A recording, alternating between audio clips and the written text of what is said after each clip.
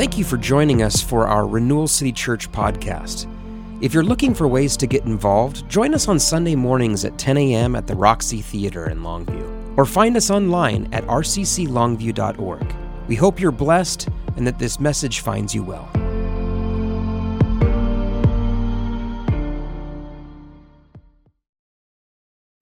First and foremost, I just want to welcome you this morning. My name is Danny.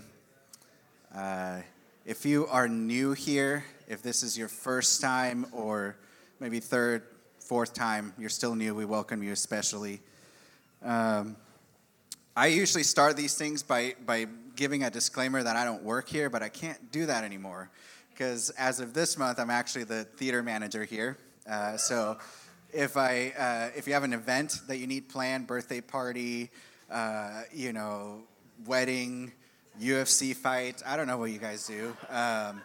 We are welcome to accommodate you here. Reach out to me, and I'll be happy to connect with you. Let's see. We've been here since late 2017. Before that, I oversaw the music ministry at Compass Church in Vancouver. And before that, we went to a church here in Kelso for several years. And before that, I just didn't go to church. I didn't grow up in the church, aside from being really little and going to Mass with my mom. I always knew there was a God. I just thought he was out there somewhere for people who were holier than I was. So if that's where you're at today, if you feel doubt about whether or not you belong here, I'm going to tell you that you do.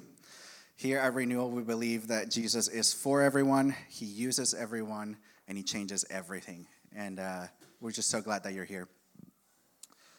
I was going to tell you a really funny story this morning about involving a Stephen King story and a paint can.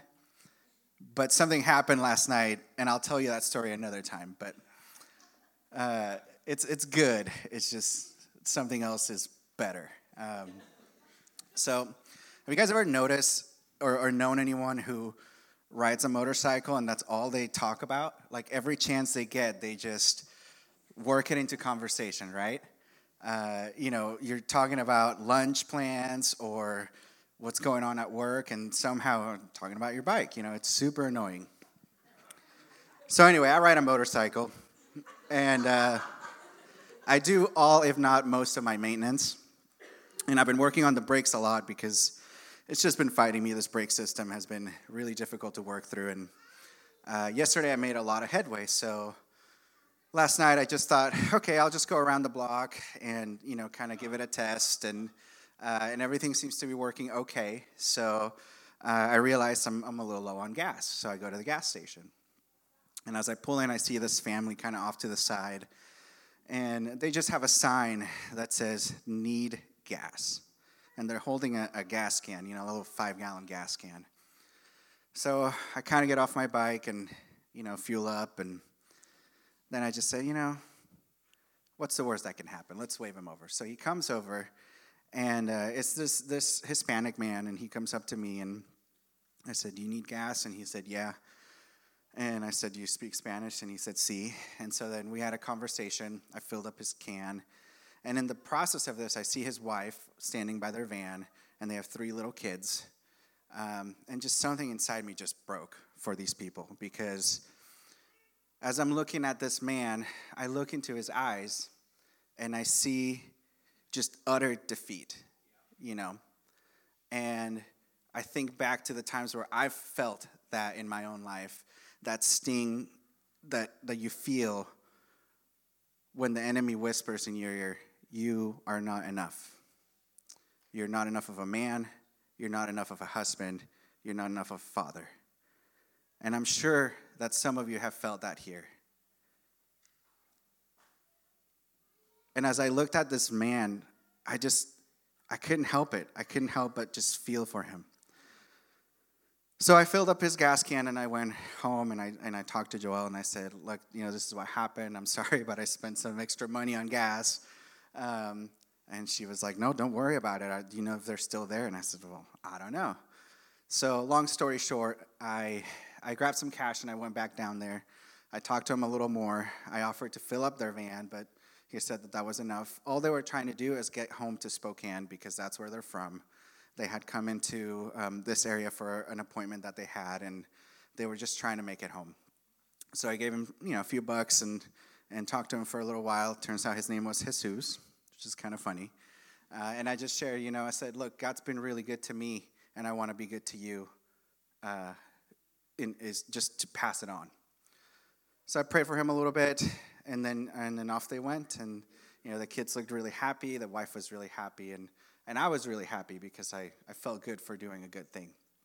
And I'm not telling you this story so that you can feel good for me or that I can feel good for myself, but I just want to remind you that church doesn't start and end here.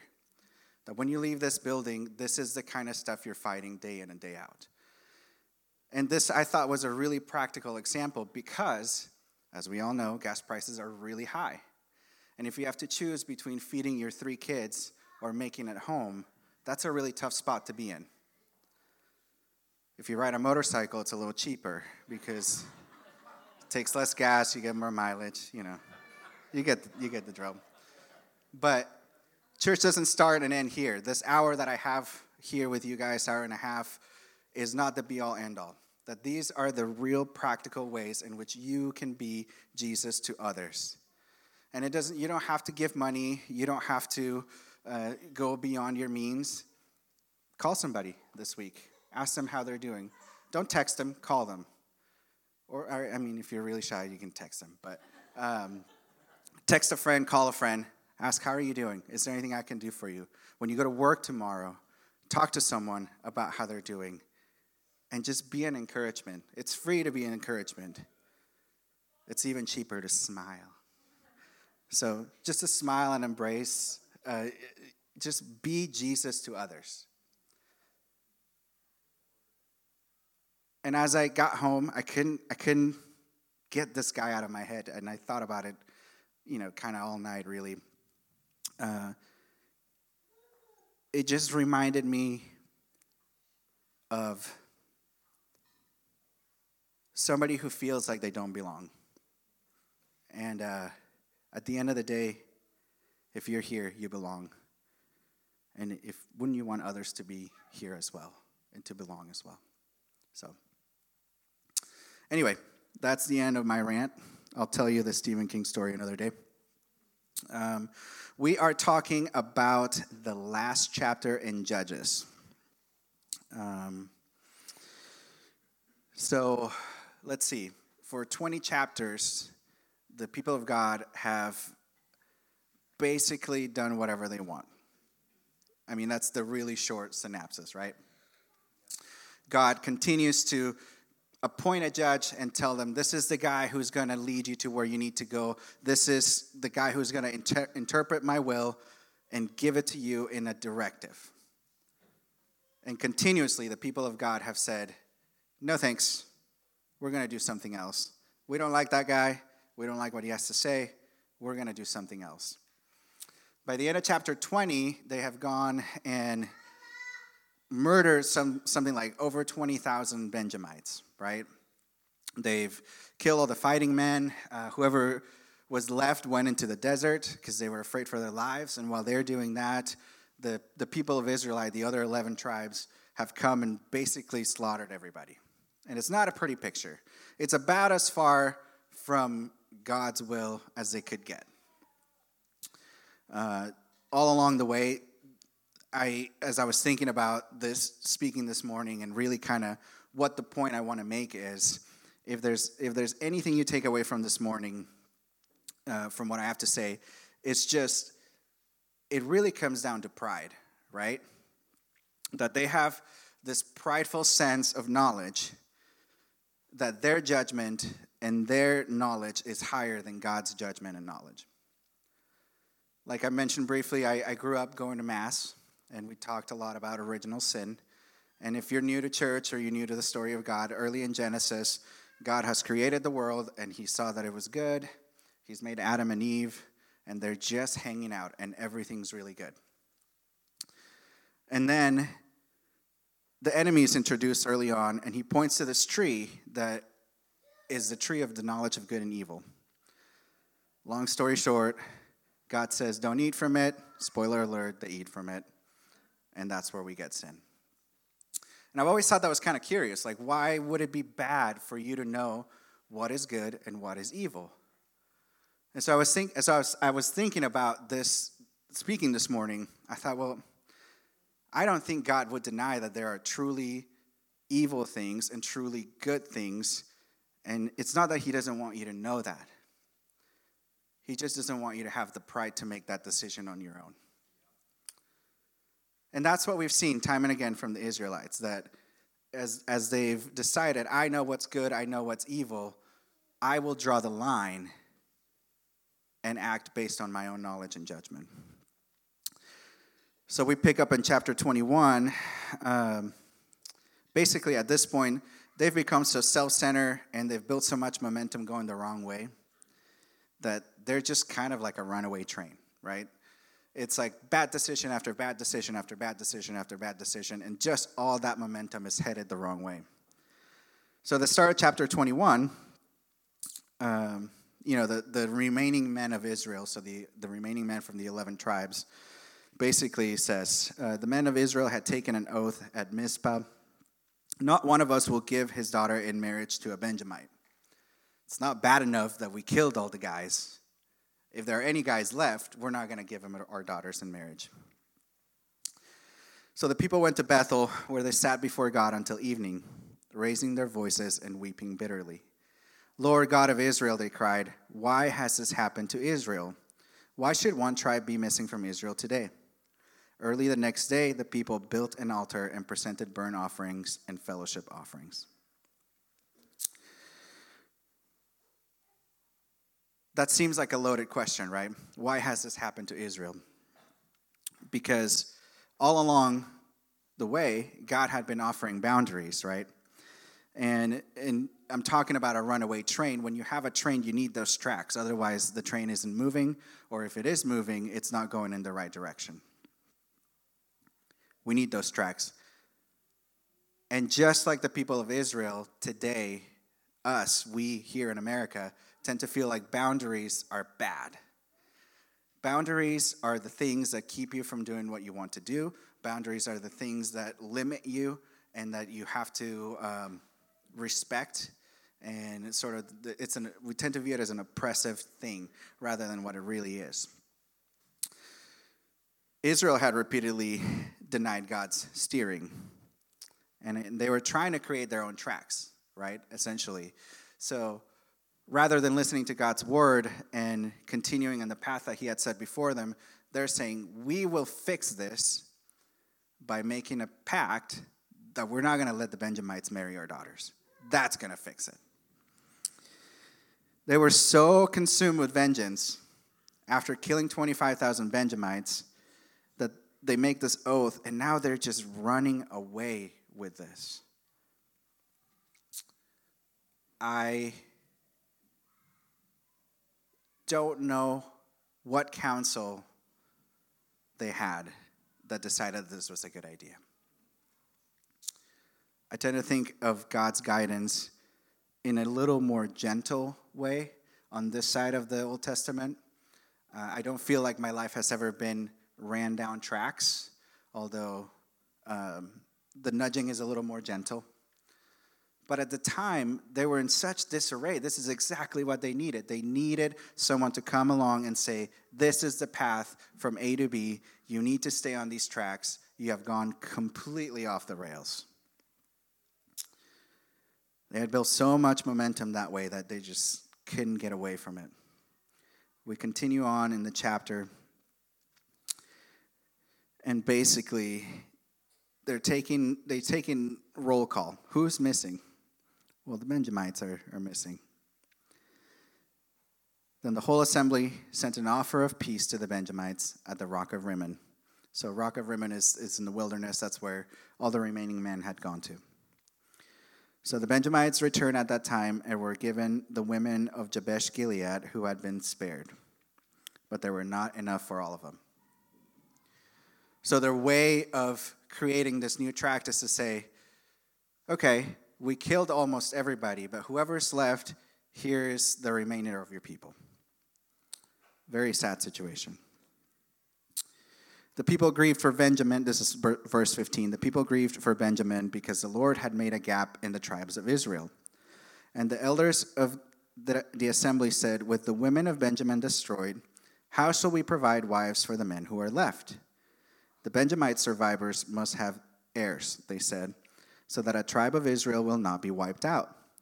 We can't give them our daughters as wives, since we Israelites have taken this oath. Cursed be anyone who gives a wife to Benjamite. But look, there is the annual festival of the Lord in Shiloh, which lies north of Bethel, east of the road that goes from Bethel to Shechem and south of Lebanon. So they instructed the Benjamites, saying, go and hide in the vineyards and watch. When the young women of Shiloh come out to join in the dancing, rush from the vineyards, and each of you seize one of them to be your wife. Okay, sounds good. It'd have been a lot easier if they had motorcycles to haul their wives around. I should have asked Mackenzie to put a tracker up here of how many times I say the word motorcycle. When their fathers or brothers complain to us, we will say to them, do us the favor of helping them, because we did not get wives for them during the war. You will not be guilty of breaking your oath, because you did not give your daughters to them. Sorry, let me get back to my notes here. So, in their desperation, instead of turning back to God, what do? They turn to more wickedness, right?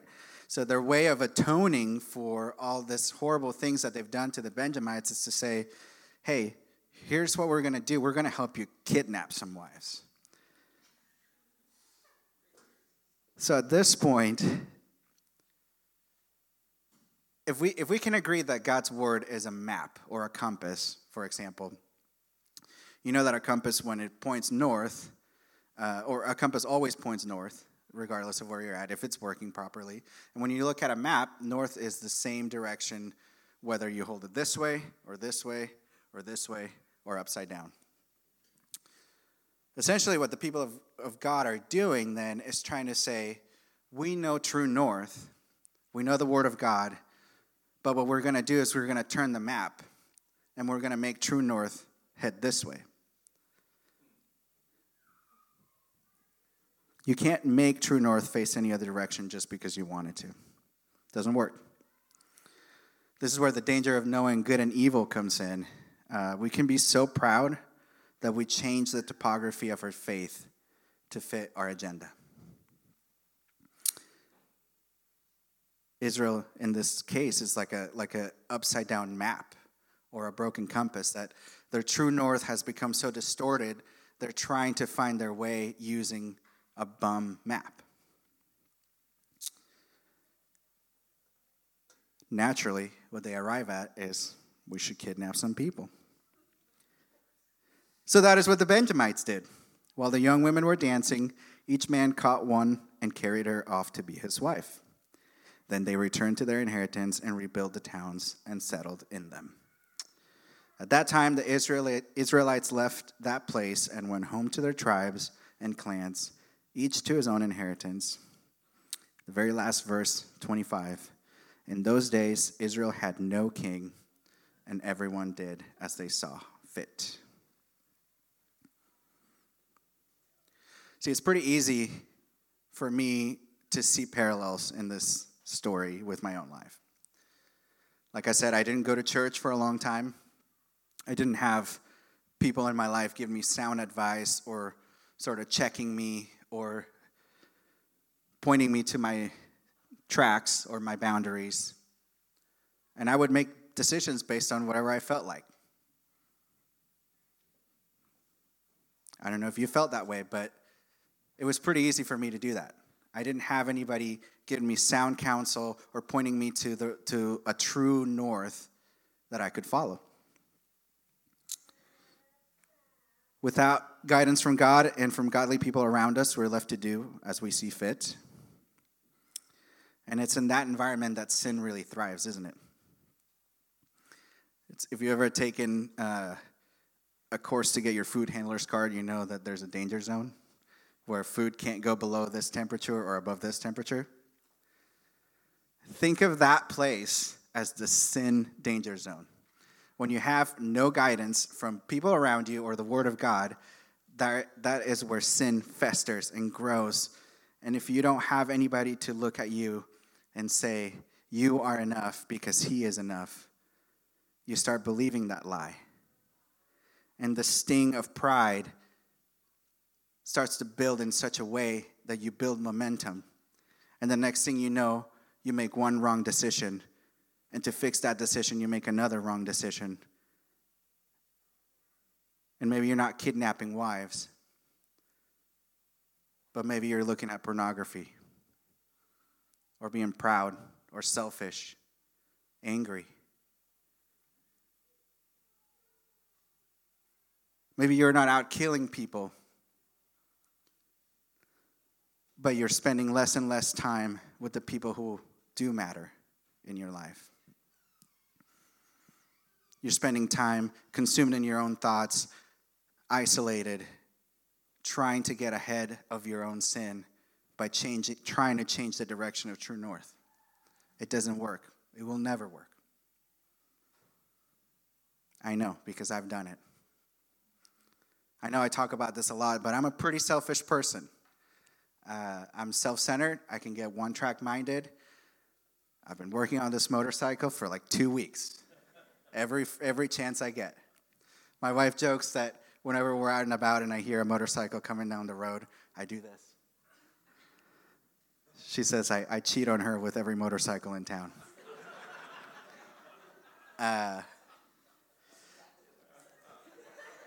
That is exactly what she said. And in my pride, I don't recognize it. Why? Because original sin dictates that I know good and evil, yet I choose to do evil. Not because I don't know what's good and what's evil, but because I think I know better than God and what He says is good and what He says is evil. Time and again, the Israelites experienced loss, death, grief, and separation from God as a result. It's the knowledge of good and evil that whispers in your ear, surely it's not that bad. Surely it's not that big of a deal if you fill in the blank. Surely it's not that big of a deal if you're proud, angry, isolated, selfish. Surely it's not that big of a deal if you look at this thing on the computer. Surely it's not that big of a deal if you lie, if you hide. Surely it's not that big of a deal. And that's the same message we get from Genesis, that when the enemy enters the picture, he says, surely it's not that big of a deal if you take a bite from that apple. It's the same message that I'm sure the Israelites listen to when they start killing people. Surely it's not that big of a deal because we're exacting vengeance on these people. Surely it's not that big of a deal that we're kidnapping innocent people to fulfill our own wicked desire to make it right. Surely it's not that big of a deal. We do live, however, in a time and day where every message we hear is about individualism and doing what you want. Just do it. Have it your way. What's in your wallet? And I will be passing the collection plate. I'm just kidding. No, but that would be a good one, right? What's in your wallet? And here comes the collection plate. I think if we can take one thing away from the book of Judges, let it be this. God loves you so much that He will go through great lengths to make sure that you have the guidance you need in your life. He will not forsake you, but instead lead you to the next step and the next step after that. It's your choice to follow or not. In fact, He loved you so much that He sent Jesus to turn the tide and bring a judge who would step into the role of defendant and carry out your sentence in your behalf. Not just somebody to say, this is the way to go, this is what you need to do, this is what you need to avoid, but someone to say, I know because I did it, and I've done it for you today, and I will do it for you tomorrow and forever and ever, so long as you just follow. See, sometimes we make things more complicated than they need to be. And sometimes those tracks aren't as complicated as we can make them to be. I see homeless people all the time. I mean, I'm sure you do too, especially nowadays. The first thing that comes to my mind is they're homeless because of something they've done. I'll just be real. I've worked with a lot of drug addicts over the years. I know how addicts behave. I know the kind of quality of life that addicts have as a result of their actions. I love drug addicts, don't get me wrong. Drug addicts are some of my favorite people in the whole world. They're super resourceful. I mean, you kind of have to be, right? If you're living in that lifestyle.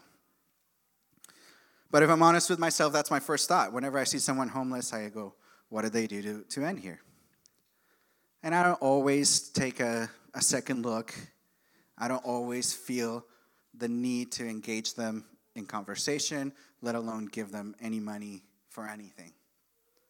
For some reason, last night, as I'm in the parking lot getting gas, I just felt the nudge. I felt the nudge before, plenty of times, and I haven't done anything about it. For some reason, last night I felt the nudge and I said, okay, God, I don't know why you want me to talk to these people. I don't know why you want me to fill their gas jug. But sure, let's go ahead and do it. And it was so rewarding, you guys.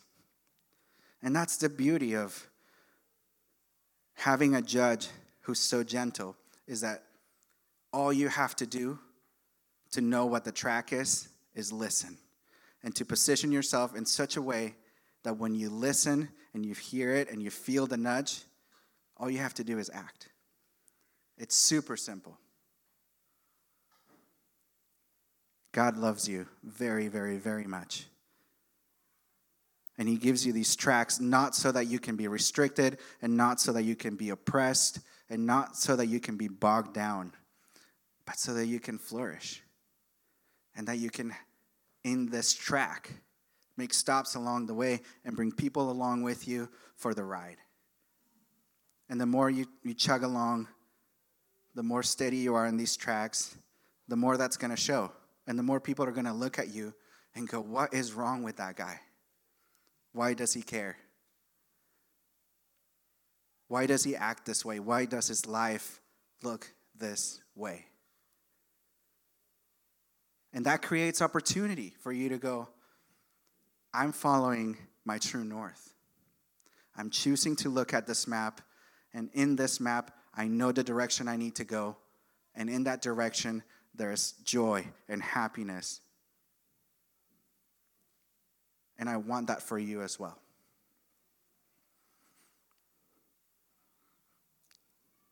When I was a little kid, I'll tell you the story. When I was a little kid, must have been like 7 or 8, we had a Betamax player. Does anybody remember Betamax players? They were like VHS players, but chunkier and a little more awkward, and they never survived VHS. VHS completely wiped it out. And we had like 3 tapes, okay? And one of them was Stephen King's It. I don't know if you've ever seen this movie, but it scared the bejesus out of me because one of the rules of the Betamax player was that I wasn't allowed to pop this tape in when my parents weren't home.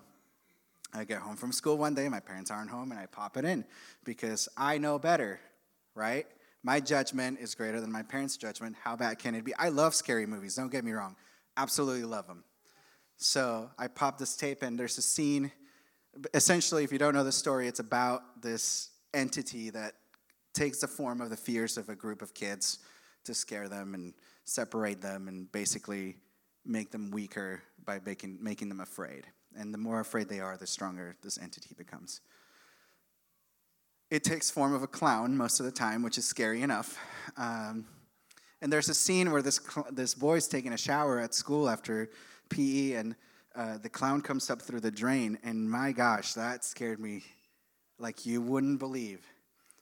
For the next several weeks, and I'm not making this up, I had to shower with a paint can over the drain because I just knew that the clown was going to come up any second and get me. I told you it was a good story. But that's how we tend to think. We think we know better, and in the end, what we think we want isn't what we wanted to begin with. In this knowing of good and evil, we get ahead of ourselves, and if only we could do this, if only we could do that, and I don't have to listen to God, or listen to my friends, or listen to my family, or listen to those who care about me, then I'll be happy because I'll get fill in the blank.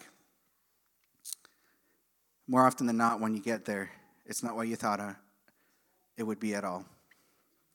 And the next thing you know, you've gone further than you wanted to go and stay there longer than you intended to stay. So all I really wanted to say today is don't let that pride get the best of you. Be willing to listen to those around you and listen to the Word of God and stay on that track. Be faithful on that track. It may not be today, and it may not be tomorrow, but I promise you, God always reveals His plan. And I'm saying this as much to you as I'm saying it to myself because I'm really impatient. I'm really, really impatient. It's a big fault of mine. My wife can tell you. I cannot wait for things. If I order something online, I'm watching the tracking every day. Where is it today? If I'm waiting for an answer from someone, I start to get anxious. Why aren't they answering me? But that's what faith is, really. You wait in the unknown, trusting the map, trusting the tracks, knowing that when you reach your destination, you will be rewarded.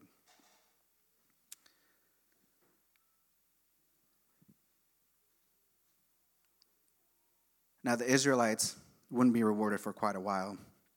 Their story is really sad when you think about it. And when we read it, we're so far removed, it seems like such a long time ago. But I want you to know that they didn't start out killing 25,000 people. They started out one step at a time. And it's so easy for you and I today to start going down the wrong path one step at a time. Sometimes it's a big step. But really, all it takes is one little step to derail you.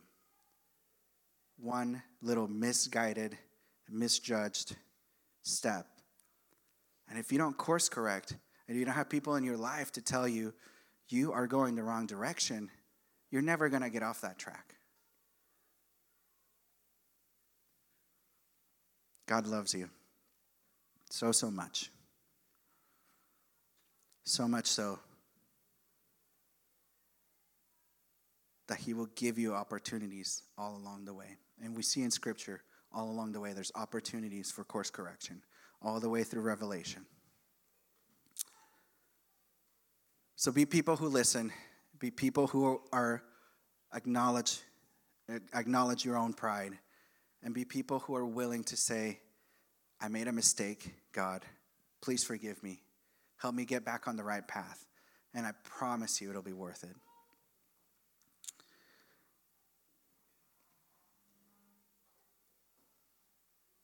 I just want to say this last year has been really difficult for me. And I appreciate your kindness and everything you've done for me and my family. And in that time, I've had a couple of you tell me how much you respect the way I carried myself. And you've pointed out that I've handled it well, and I really appreciate that, but in the time it sure didn't feel like it. It's been really difficult, and I struggle still today to feel normal. But I know that in that time, I could have very easily taken a wrong step. And that next step would have been a wrong step as well. And the step after that would have been wrong. And after that. And it would have been not good. But I just want you to know it's never too late to turn away from that wrong step. There is pride in thinking that you know better and that you can judge better than God. Like the song we talked about, or we just sang, He is just yet also kind. And that is so true. It's not that God doesn't see every wrong step you've made. It's that He's kind to forgive you for it. Let's pray. Lord God, I just thank you for everybody here this morning. I thank you that we can come together as a family here, that we can own up every wrong step with each other, that we don't have to bear that burden by ourselves, that we don't have to stay stuck, especially when we have people who care about us, who love us, and who want to be just like you are to us. And Lord, I just pray for the courage that as we go from here, that we would be that way to others, outside of here, in our homes, in our places of employment, in our communities. Lord God, let us be people who point to your map, to your true north, people who say, I know Jesus, and Jesus knows me fully. And He still loves me, and if He loves me, He surely loves you. God, is in your beautiful and precious name we pray. Amen.